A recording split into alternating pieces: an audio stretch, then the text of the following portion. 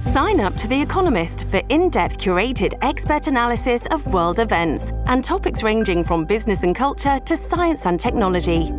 You'll get the weekly digital edition, online-only articles, curated newsletters on politics, the markets, science, culture and China, and full access to The Economist Podcast Plus. The Economist is independent journalism for independent thinking. Go to economist.com and get your first month free.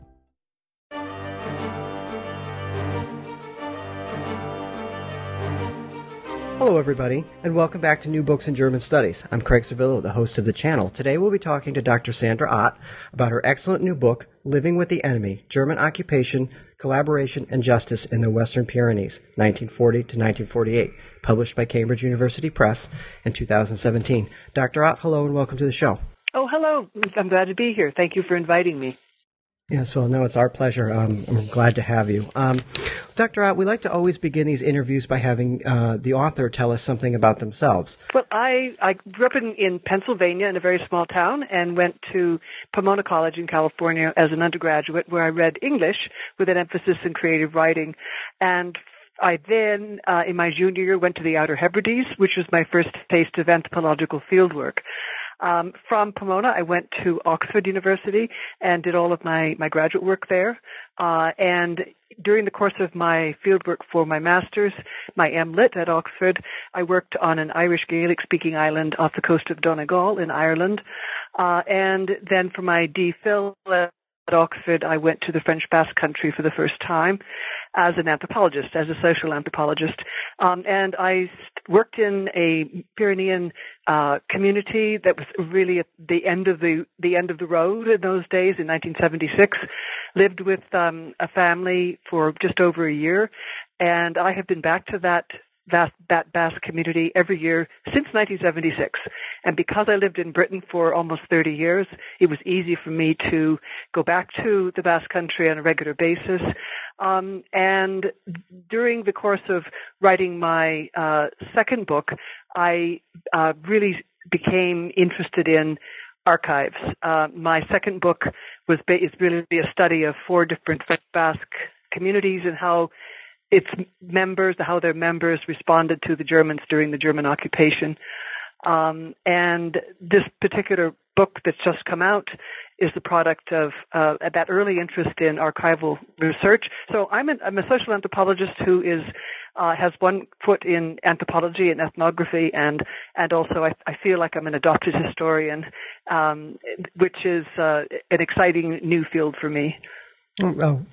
Fascinating. So you mentioned that this particular book has come out of your research in the archives and sort of your long-standing trips to this region. I'm wondering if you can elaborate on what kept you going back to that region and talk about the nature of the people there and the people you've come to know.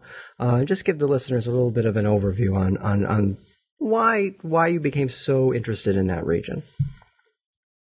Yes. In the 1970s, when I was doing field work for my first book, the people of this particular mountain community were very, very welcoming. They are very culturally proud people. They were eager to teach me the Basque language. I learned Basque through French.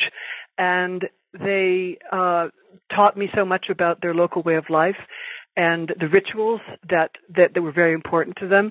And in the 1970s, I just caught that particular Basque community at a time of real change. Many of their customs and practices were falling into disuse. Roads were coming through. People were beginning to acquire telephones and cars.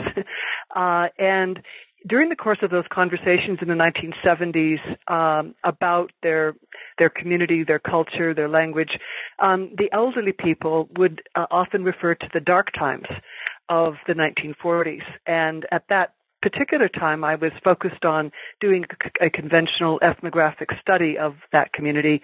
And while interested in the historical background to the community, the Second World War was certainly far from a focus of intellectual interest for me at the time. But nevertheless, as Oxford taught me to appreciate that nothing is unimportant when you're doing field work, I took field notes about comments on the German occupation. So my field notes go back to 1976. During that 1976, 77, 78, when I was working on finishing my DPhil dissertation, people then would catch themselves talking about the German occupation, and they'd say, "Oh, Sandy doesn't need to know that," and they would change the topic of conversation. I never initiated those conversations. They were just things that obviously were on their mind.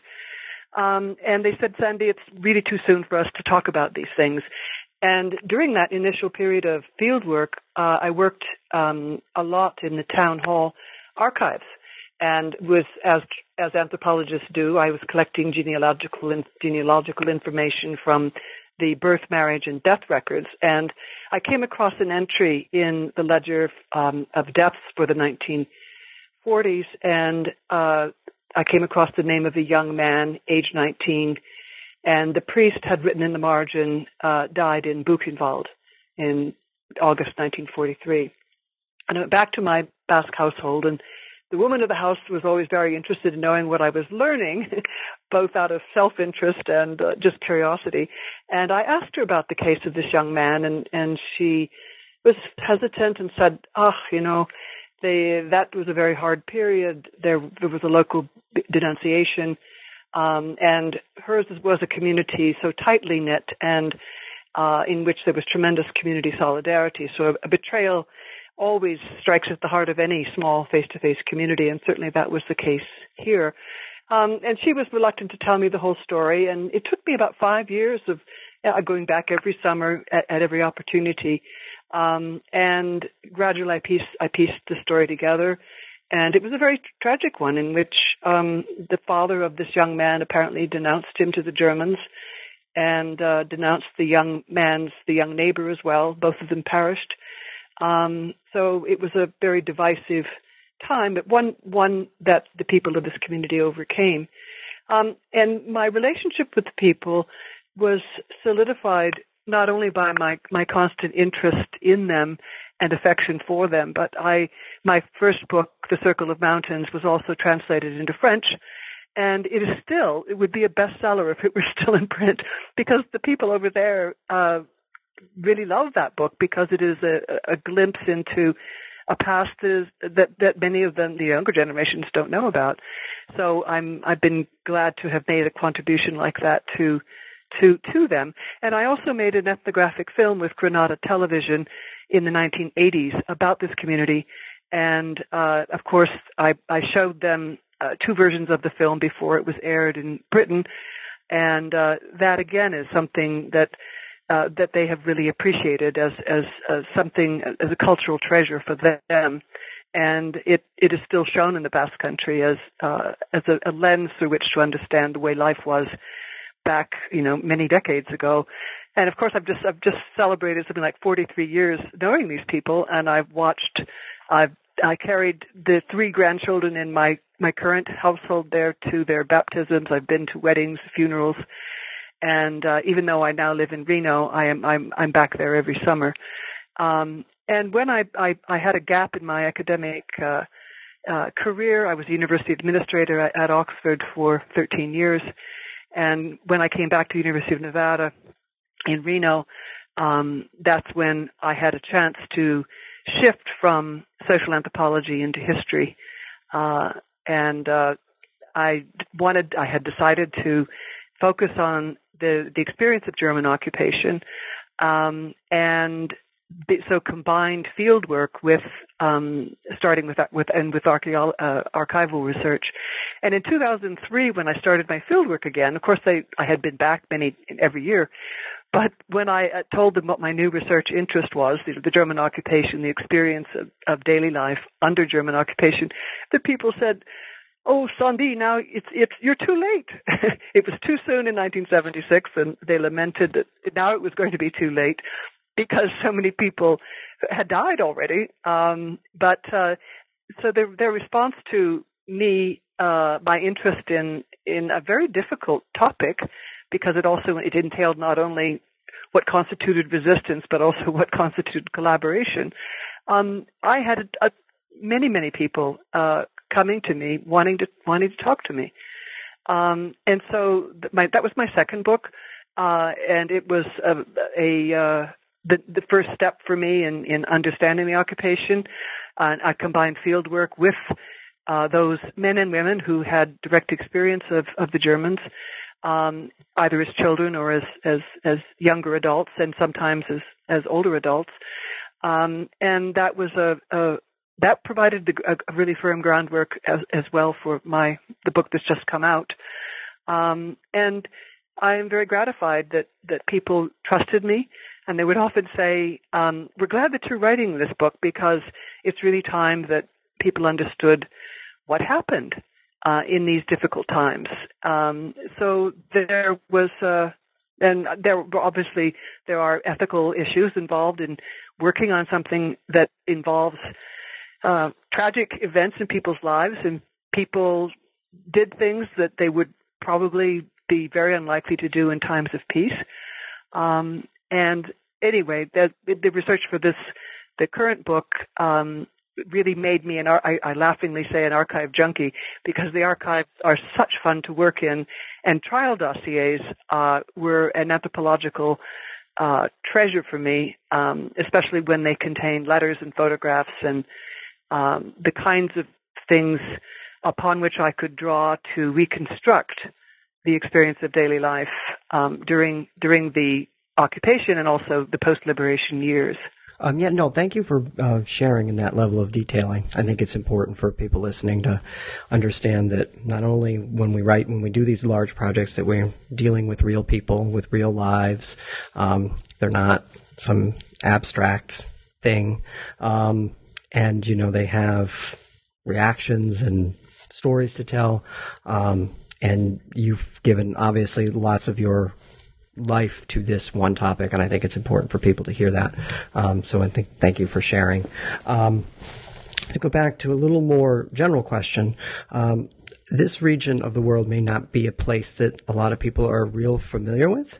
So if you could just give a few minutes on sort of the historical background of this region, why it's historically important, what are some of the conflicts, and what are some of the languages spoken there? Sure. Well, there are 7 provinces in the entire Basque Country, 3 of which are located in southwestern France, and that, of course, is the area in which I specialize. And the 3 French Basque provinces are run inland from the coastal communities of Bayonne and Biarritz. And the community the province in which I've mainly worked is Chiberoi, which is the easternmost in the highest part of the Basque Pyrenees. And it's a borderland region that is very unlike other parts of France in a number of ways. The Basque language is not Indo-European. It's a language unto itself. And it is also, as a borderland, an area of multilingual and multicultural people. And certainly from the first half of the 20th century with the First World War, the Spanish Civil War, and then on its heels, the beginning of the Second World War, there were many, many different nationalities in that part of southwestern France. There were White Russians, there were people from different parts of Eastern Europe, displaced people, and so it was it's an unusual region because of that, and also in terms of the context for my own work on the German occupation. There was a huge exodus of exiled Spanish Republicans who fled Franco from 1937, 1938, and 1939, and many of whom stayed in that part of southwestern France. And their story is also part of the stories that I try to tell about the experience of the German occupation. And so the Basques are they're also culturally very unlike other parts of France. They have a very distinctive culture in terms of what's important in the rural. It's very rural in the French Basque Country. The house gives one an identity and a name, and neighbor relationships are extremely strong, and you don't find that kind of close social relationship and community quite the same in other parts of France, and certainly not in Spain. So it's culturally a unique area, I think. Can I ask a follow-up?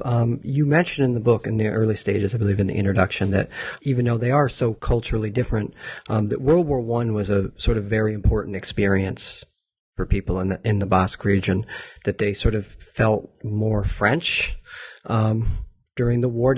Was that something that was sustained, or was it just a brief moment of patriotism? No, I really think it was the starting point for French Basques to feel French for the first time in a very significant way, because so many French Basque men were drafted, called up to serve France, and many of them didn't speak French. And can you think of anything more terrifying than the possibility of going into the trenches and not being able to understand your commanding officer? And, the men had also they'd never traveled much. That it is a part of the world in which, even up into the 1970s, many people who stayed there had their social universe was very small. So the First World War, that together with emigration to South America and North America, certainly widened horizons. And there was a high desertion rate among French Basques during the First World War, because many of them did not think it was their war, and did not want to fight for France. So they would either hop over the Pyrenees into Spain and stay with smugglers they knew or relatives they had there, or they would often emigrate to the American West, where there were already Basques known. Chain migration certainly increased because of the desertion rate. But it was they really irritated the French authorities because they did not feel, some of them did not feel French. But those who did fight really they had to learn French, and they came back with a different sense of the world. And I think that was a turning point in terms of how they saw themselves. They still saw themselves as Basque first in most cases, but there was an attachment then to France that was new. Has there ever been a serious movement for independence? There have been movements that advocated for autonomy, that were sympathetic to the Basque nationalist movement on the other side, the southern side of the Basque country, but it's never really taken root in the same way. The people are very culturally proud, but and now they understand.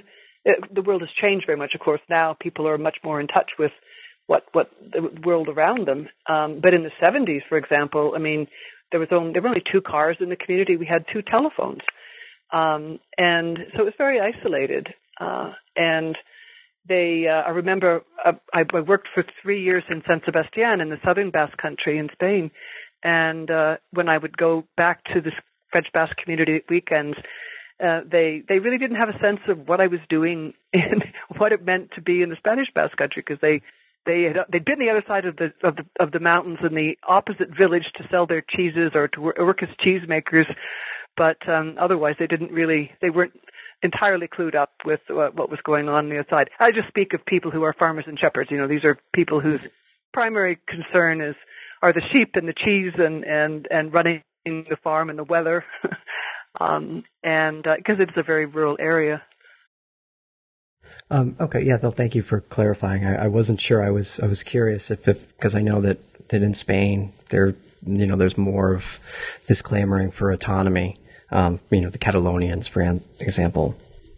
Well,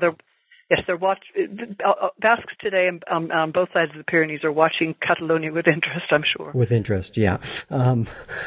So you sort of mentioned in your last 2 answers that sort of community, hospitality are sort of central to their culture. And you, in the beginning of your book, discussed that you rely on sort of these anthropological concepts, hospitality and gift exchange, just to name 2.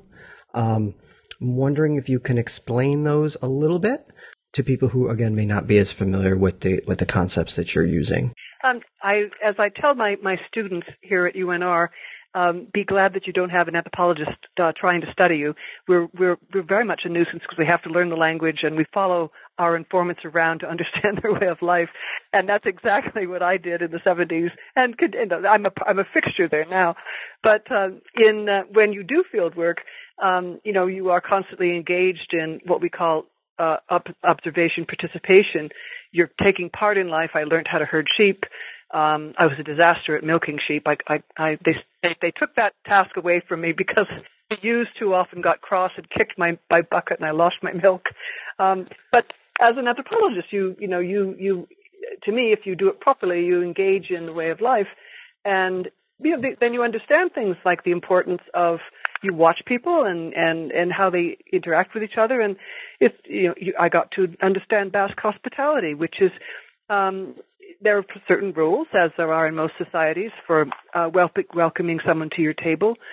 Certainly, getting past the farmhouse door. If you get inside, that's the first step. And if you're offered food and drink, that is a sign of acceptance. And just to illustrate the importance of hospitality, and because it does enter into this new book of mine, I was sitting at the table in my first farmhouse with the widow who was my hostess, and a young French PhD student from Paris arrived unannounced, and he came in, and my hostess had heard about him. He'd been living in a neighboring village for about the same period of time as I at that stage, but he spoke absolutely no Basque. And the people of this community were very proud of me that I spoke Basque. I learned Basque. I made a lot of mistakes, which endeared me to them because I could laugh at myself. But this young man came in, and she, out of courtesy to me, invited him in, and he sat at the table, but she didn't offer him any food or bread or cheese, which is, wine, bread, or cheese. And that is the normal thing. If you get inside a Basque farmhouse, that's what you're offered any time of day. And so he knew so little that he didn't even know how deeply insulted he was, how insulting she was to him. And then to top it all, she asked me in Basque to go herd the sheep, and she knew that he had street shoes on and had no idea how to herd sheep. And the poor man just had a terrible time. And he came back, and she still didn't offer him anything to eat or drink. And there's an example of when the door is, closed, you're not accepted. So when I started working in the archives on the German occupation, I had what I call an ethnographer's eye. I'm looking into the archives for things that relate to Basque culture, such as offers of hospitality and what I call commensality, the act of eating and drinking together, and also gift exchange. Because in my anthropological fieldwork, much of my first book was about gift exchange in this particular community. They exchanged gifts of blessed bread every Sunday, and it was called the gift of life. So I knew anthropologically I had background on the importance of gift giving and reciprocity. And the same thing happens in rural Basque culture in the 70s up until very recently. Particular neighbors returned the favor by helping with the experience of death. When a household lost one of its members, the neighbor would take over the work of the house and the farm. So there are all kinds of examples of gifts being exchanged, and gifts not in the sense only of physical objects like blessed bread, but also services. And so when I read the archives pertaining to the occupation and these dossiers, I was looking for the ways in which people created social relationships with one another. And people do that through things like eating together, drinking together, exchanges of hospitality, exchanges of material objects and services. So I read the archives in a different way from a traditional, even a social historian, I think. And sometimes my colleagues in French history tease me and say, "How on earth do you have the patience to, figure out who knew whom and try to trace patterns of sociability. But that's a lot of the kind of research that I did for this book. You mentioned also in the book that the Germans, even before the Nazi period, had a tremendous interest in this region. They would send people there to learn the language, learn the culture. I'm wondering if you can explain us why that is. Where did that start? Yeah, I was fascinated by this too. I hadn't appreciated it before, but the German scholars, going back to Humboldt even, they're very much interested in the Basque language. Both, from the 18th century, 19th century, there were several departments, linguists who focused on the Basque language. Basque was taught in a number of German universities in the 19th and 20th centuries. So Germans also, long before even the First World War, had an intellectual interest in the Basque notion of homeland, and some Germans saw it as very similar to the German notion of Volk, and the German notion of community. And of course, as Hitler came to power, that all took on a new kind of interest with the rise of National Socialism, and some Nazis looked to the Germans as a possible people who would fit in their new order for Europe as Aryans, because there was in Basque nationalism in the late 19th century a singularity of being Basque as a race. And the Germans took a particular twist on the Basque race as being special and superior, that was their own twisting of the notion of Basque race. But they tried to, some saw it as fertile grounds for being part of Hitler's new order. That never gained ground.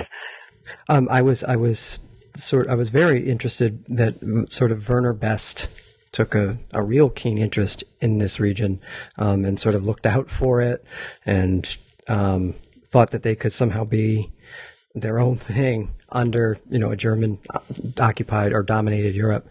It was something that was totally new to me. I didn't realize that they had such a profound interest in this area for so long. And then, so that leads me now. We'll jump a little bit forward. So we have the war. France loses. They're occupied. What, in a general sense, is German occupation in the Basque area like for the average person, given what you just explained, that they sort of saw them as racial equals, sort of had an affinity for their culture and their language and so forth? And I think it's important to remember that didn't include all Germans, certainly all the Germans who were posted there as soldiers during the occupation. I know that almost with very few exceptions, the Basques certainly did not welcome the occupiers. They, because of their own sense of cultural distinctiveness and what region likes to be occupied by a foreign authority, in having lost a war, having your houses and your businesses requisitioned by the occupying authorities. I think the general message and this varied across France, but in that part of southwestern France, the Basque coast was occupied straight away in June of 1940, and there was a concentrated German presence on the coast that certainly from the beginning probably created many more tensions than were felt eventually in the interior lands where there were fewer Germans. And how people react to the Germans very much depended upon how the Germans behaved. And to begin with, by all accounts, and it varied across France, but often the Germans to begin with were courteous and liked to present themselves as, the polite, well-turned-out victor. And sometimes that impressed people. And as the occupation went on, certainly by 1942, tensions increase, and once German violence against local people began to take place, the attitudes hardened. But the experience of occupation for so many was a matter of getting on with life. You've got to make the best of your circumstances. You don't want the Germans around, but they're there. And what do you do? And so I found in the dossiers and also in listening to people who had direct experience of the occupation that you, as I said earlier, you made choices that you wouldn't ordinarily be forced to make. And you did things that you probably would never have dreamt of doing to protect your own interests, those you loved. And people often, the one thing I wanted to emphasize to you too is that unlike other parts of France, German officers who were posted to the Basque Country often had very long deployment there. And some of the Germans about whom I've written in this book were there for a year and a half, sometimes almost 2 years. And these are small face-to-face communities, so they became naturally pretty well acquainted with local people because they're around and they need to buy things. They are in the village square. They are in the post office. They're there. And the other striking thing is that so many of them were multilingual. And one of the Germans about whom I write learned Basque, which is a difficult language. He also was fluent in English, Spanish, and French. So that made the experience of occupation quite different from other parts of France where Germans were only fleetingly stationed to certain places and were very much more on the move than they were in this Pyrenean borderland. So that adds a different layer, and I think going back to your earlier point about why this is an unusual region and why the occupation was a little unusual there, the duration of the German stay there, I think again affected the way people responded to them and the events that happened. I haven't mentioned resistance. There was, of course, armed resistance. That was my next question about resistance. Yeah. I wrote much more about the resistance in my second book, War, Judgment, and Memory in the Basque Borderlands. And there were two resistance groups that were active in the easternmost Basque province. It was de Gaulle's secret army and a right-wing, very conservative, mainly outsider resistance group that operated all across France, but they were outsiders, and that's important to understand as opposed to insiders, local men and women. And there was terrible rivalry between the two movements. There was also a communist-led resistance group. So there were three main active ones, and people are still uncomfortable about the animosity and rivalry that divided those three resistance groups. And sometimes they had very serious clashes sometimes about strategy and how to proceed against the Germans. So that was an interesting part of my field work. Would you say that resistance in that region was effective? Any more or less more effective or less effective than sort of wider France? Oh, I don't think it was anything on the scale of what one found in central France, near Clermont or Lyon. They were not, they were local. It was very, very local. And they did carry out acts of sabotage, and they harassed the Germans. And they did help to liberate their communities. Although when one points out to them, the Germans actually did leave of their own accord. They're very proud of the fact that they did a large number of them did actively resist. And the other interesting thing about the resistance there, when I talked to and listened to elderly resistors, there were quite a few women who took part in the resistance, and they were very reluctant to tell their stories. They always deferred to the men, which was very unlike Basque women, because Basque women are normally regard themselves on equal footing to their menfolk. But in this case, it was curious, and I the men would always come forward, and they, je fais la résistance. I was in the resistance, and they would switch from Basque to French to tell me about their experiences. And I think that goes back to our point about World War One, and how that experience of war made men feel French for the first time in a significant way. And I picked up on it when they would describe their resistance exploits and would revert to French as the descriptive language. Oh no, go ahead. No, I was just going to say about the women. Finally, I did get women to tell me about what they had done, and some of them would ride bicycles for 60 miles carrying messages on their bikes to different, either for working for an intelligence agency or network, and there were many trans-Pyrenean intelligence networks. So women did play a major part in the resistance as well as the men. I was going to ask if any of the women had eventually opened up to you as to why they didn't want to talk about their activities in the resistance, why they deferred. I think they were being very humble. I mean, it was, I think it was humility more than anything. I don't think they weren't bothered about claiming acts of heroism. They were very adamant not to be doing that. They said, when you know you have to do something, you do it. But their take was very different from the men. The men wanted credit. It was quite interesting. So now let's turn to the heart of your book, the second section where you have the case studies. And one of the things I really liked about that you included in the book was a list of all the names of all the actors in each chapter. It really helps you keep all the players straight. That was great to have that in the front of the book. And obviously you had 7 or 8 case studies, so we can't talk about them all. I'm wondering if you could pick 1 or 2 of your favorites and discuss those a little bit, and I'll ask you some follow-ups. But I didn't want to go through the process of picking specific ones because I wanted to hear what ones you really would like to emphasize.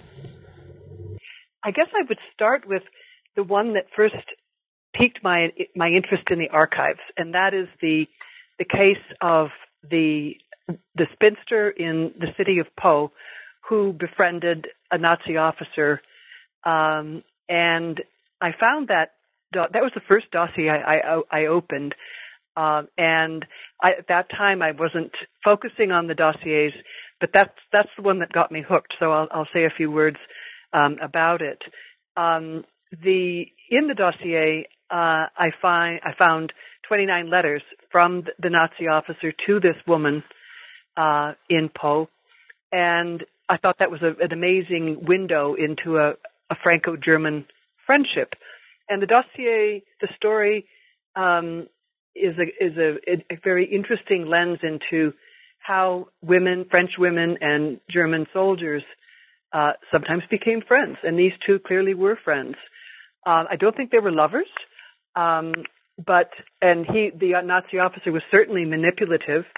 As you know, having read the book, he would begin his letters to Lulu, is the character's name, by commenting on the friends in common that they had, and their sexual trysts and liaisons and their follies, and would move on to maybe comment about the war, this wretched war, when's it going to end. And then the German officer would always, in his manipulative way, produce a shopping list for Lulu and say, my dearest Lulu, as you know, the terrorists have bombed my hometown, and my poor dear darling wife has lost everything. I've lost my library, my books, my paintings, my works of art, my clothes, my entire world is turned upside down. Can I please borrow another 5,000 francs from you, dear Lulu? And sometimes he would make little drawings in his letters of the things he wanted to acquire, such as 6 knives, forks, spoons because they'd lost their cutlery, or a house coat that had so many buttons on it. But the thing he really coveted from her was a bathrobe for his wife, and preferably in pale blue or pink, either would do. And of course, she was trying to provide these goodies for him from the black market. So it's an extraordinarily lopsided friendship. that intrigued me greatly.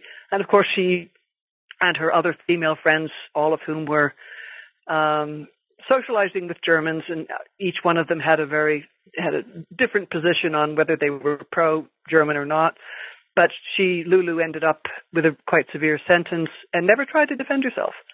And that it's a very curious story, and one that always puzzles my students when we look at these narratives. And I guess another one that I would say is I was really I love them. I mean, I'm fascinated by them all. Everything from the bicycle vendor who is just making a ton of money off the occupation and meets an unhappy end.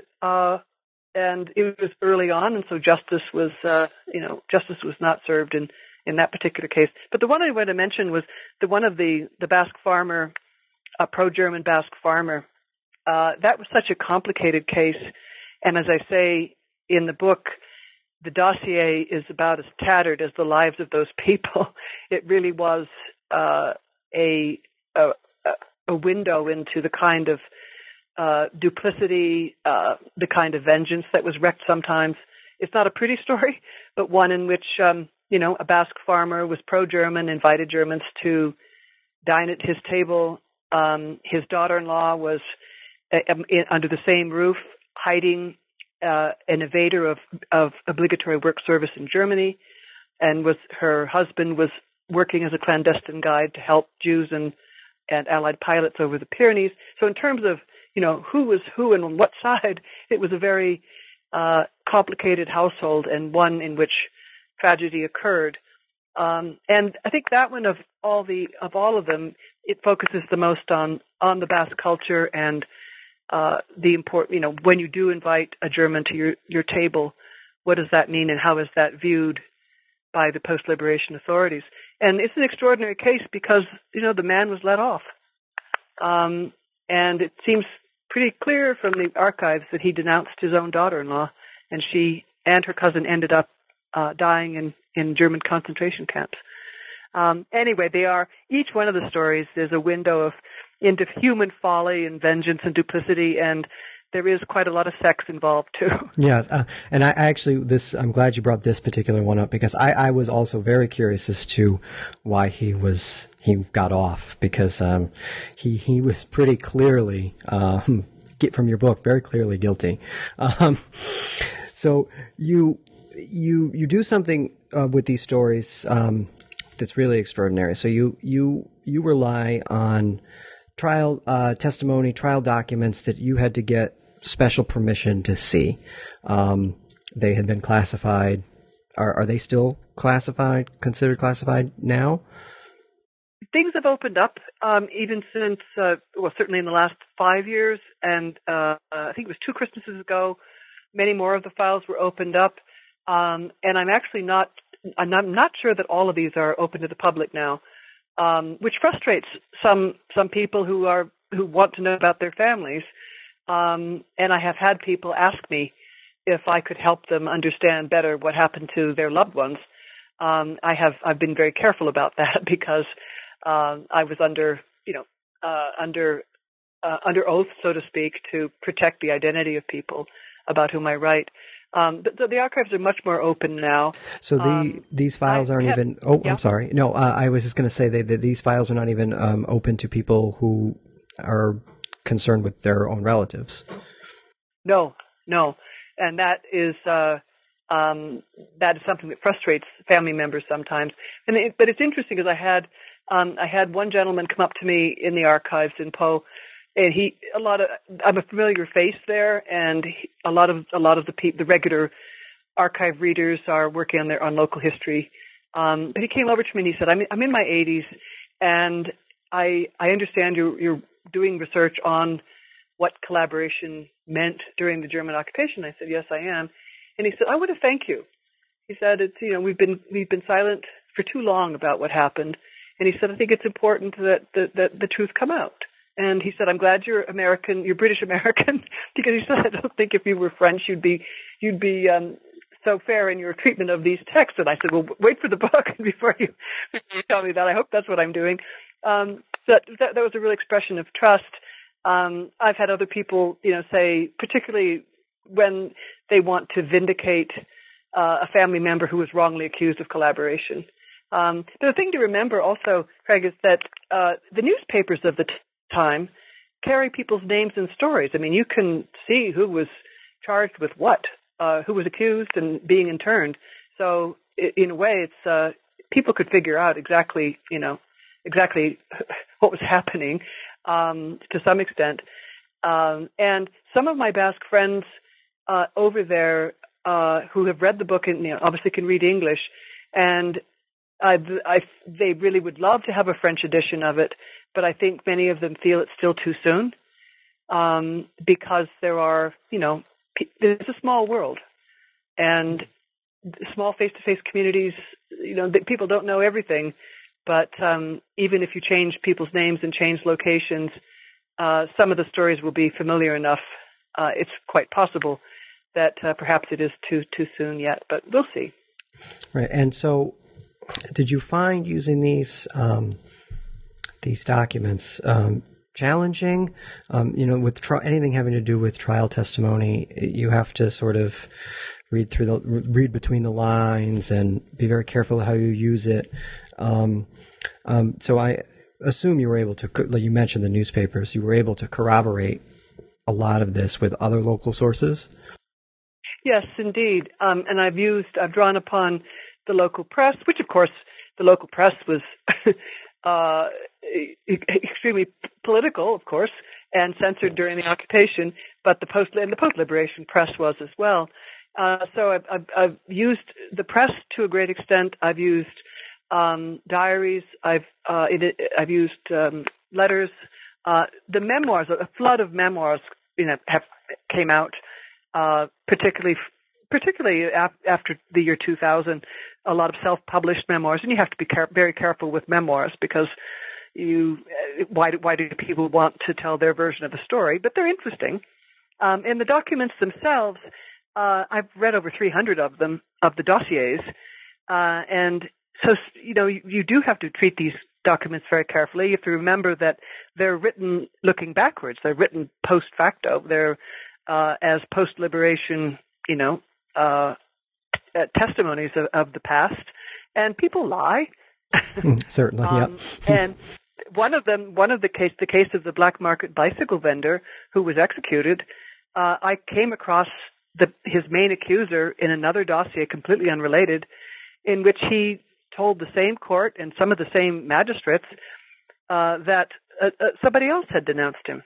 He didn't mention the man's name he'd accused of who got executed. So people, for whatever reason, don't always tell the truth. And in telling the stories, I'm currently writing a paper on what I call my ethnographic approach to trial dossiers. And how do you find the story? Because I wanted these to be readable and accessible. And it's like detective work because you have to be patient. You have to look at detail and read deeply and widely to try to piece the story together, and taking into account the different voices you hear, because the raw stuff of these narratives are the testimonies of people who either are the accused or people who testified for the prosecution or the defense, and other onlookers who would talk to the police. So. But it's a really rich resource. And, of course, the greatest excitement, if you work in archives yourself, you know that it's really fun to get a dossier that's 2 feet thick, and it's going to be full of interesting materials. And those are the ones that I've ended up using that have the richest detail, that enable me to try to reconstruct what happened and capture a sense of these people's experiences. Of course, there are many silences and gaps. I don't know the whole story in any case. I never will, nor does one when one does field work with real living people. But I hope that these stories offer a good grassroots level glimpse of what it was to be there under German occupation and in that wild post-liberation period. Yeah, fascinating. I was sort of, when I was reading the book and reading that you had gotten special permission to see these documents and going through them all, I was almost excited myself, because I've worked in many archives, and I too understand the excitement of getting the big files that have lots of things in them. So as a matter of conclusion on this book, and it really is a fabulous book, and I would encourage everybody to go out and get it. What are the couple things that you would like anybody listening today to take away from your book? I think that my biggest contribution, I hope, is in the telling of these narratives. I don't know of anybody else who's attempted to do quite the same thing, using the documents in this way to reconstruct experiences and all the ups and downs of daily life. And so I think that's what I hope that I will give readers, is some more immediate sense of what drove people, what motivated people, the mistakes they made, the luck they had or the bad luck they had, and to really put a human face on writings about the German occupation. I mean, I know the importance of understanding events from the top down, but as an anthropologist, I think my gift can be helping us to understand in a deeper way what life was like from the bottom up. Because these are ordinary people, and yes, we have there are many works about, the big fry, who were well-known, Germans or well-known collaborationists in France. And this is, I think, the first, and it's rather unique portrait of ordinary people whose experiences are worth telling, because I think they have much to teach us about the relevance of foreign occupation in our own times, in different parts of the world. So I hope it's that human dimension that I can give. Oh, no, I think that's a great message to sort of end discussion of your book on. So traditionally here, we always like to ask, now that you're done with this project and it's been published and out, what are you working on now? Well, I have to laugh slightly. I am currently interim chair of the communication studies here at the university, but it's a temporary post. I'm helping out the university, but when I can get back to it, I'm actually working on German POWs in post-war France who were posted back to the Basque Country. And this is the next, the sequence to my interest in Franco-German relations and Franco-German Basque Spanish relations.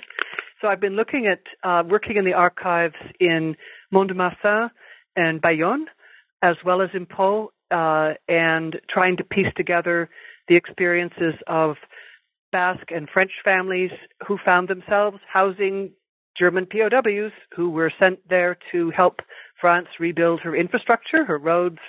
They were often used, the German POWs, as to sweep the minefields, a very dangerous task. And so that's an interesting twist too on how, the German victor, then vanquished, now as prisoner of war, is coming back into that part of southwestern France. And the oddities I'm finding of sometimes people, the local families regarding them as members of their family almost. It's quite bizarre. But stay tuned. That's something on which I'm working, and I'll be over there this summer. We'll be continuing that archival research, and we'll probably work in the archives in Bordeaux as well. And lastly, I am about to embark on a book about cheese. So that is something completely different. Okay, yeah, we can all get behind that. We can all get behind cheese.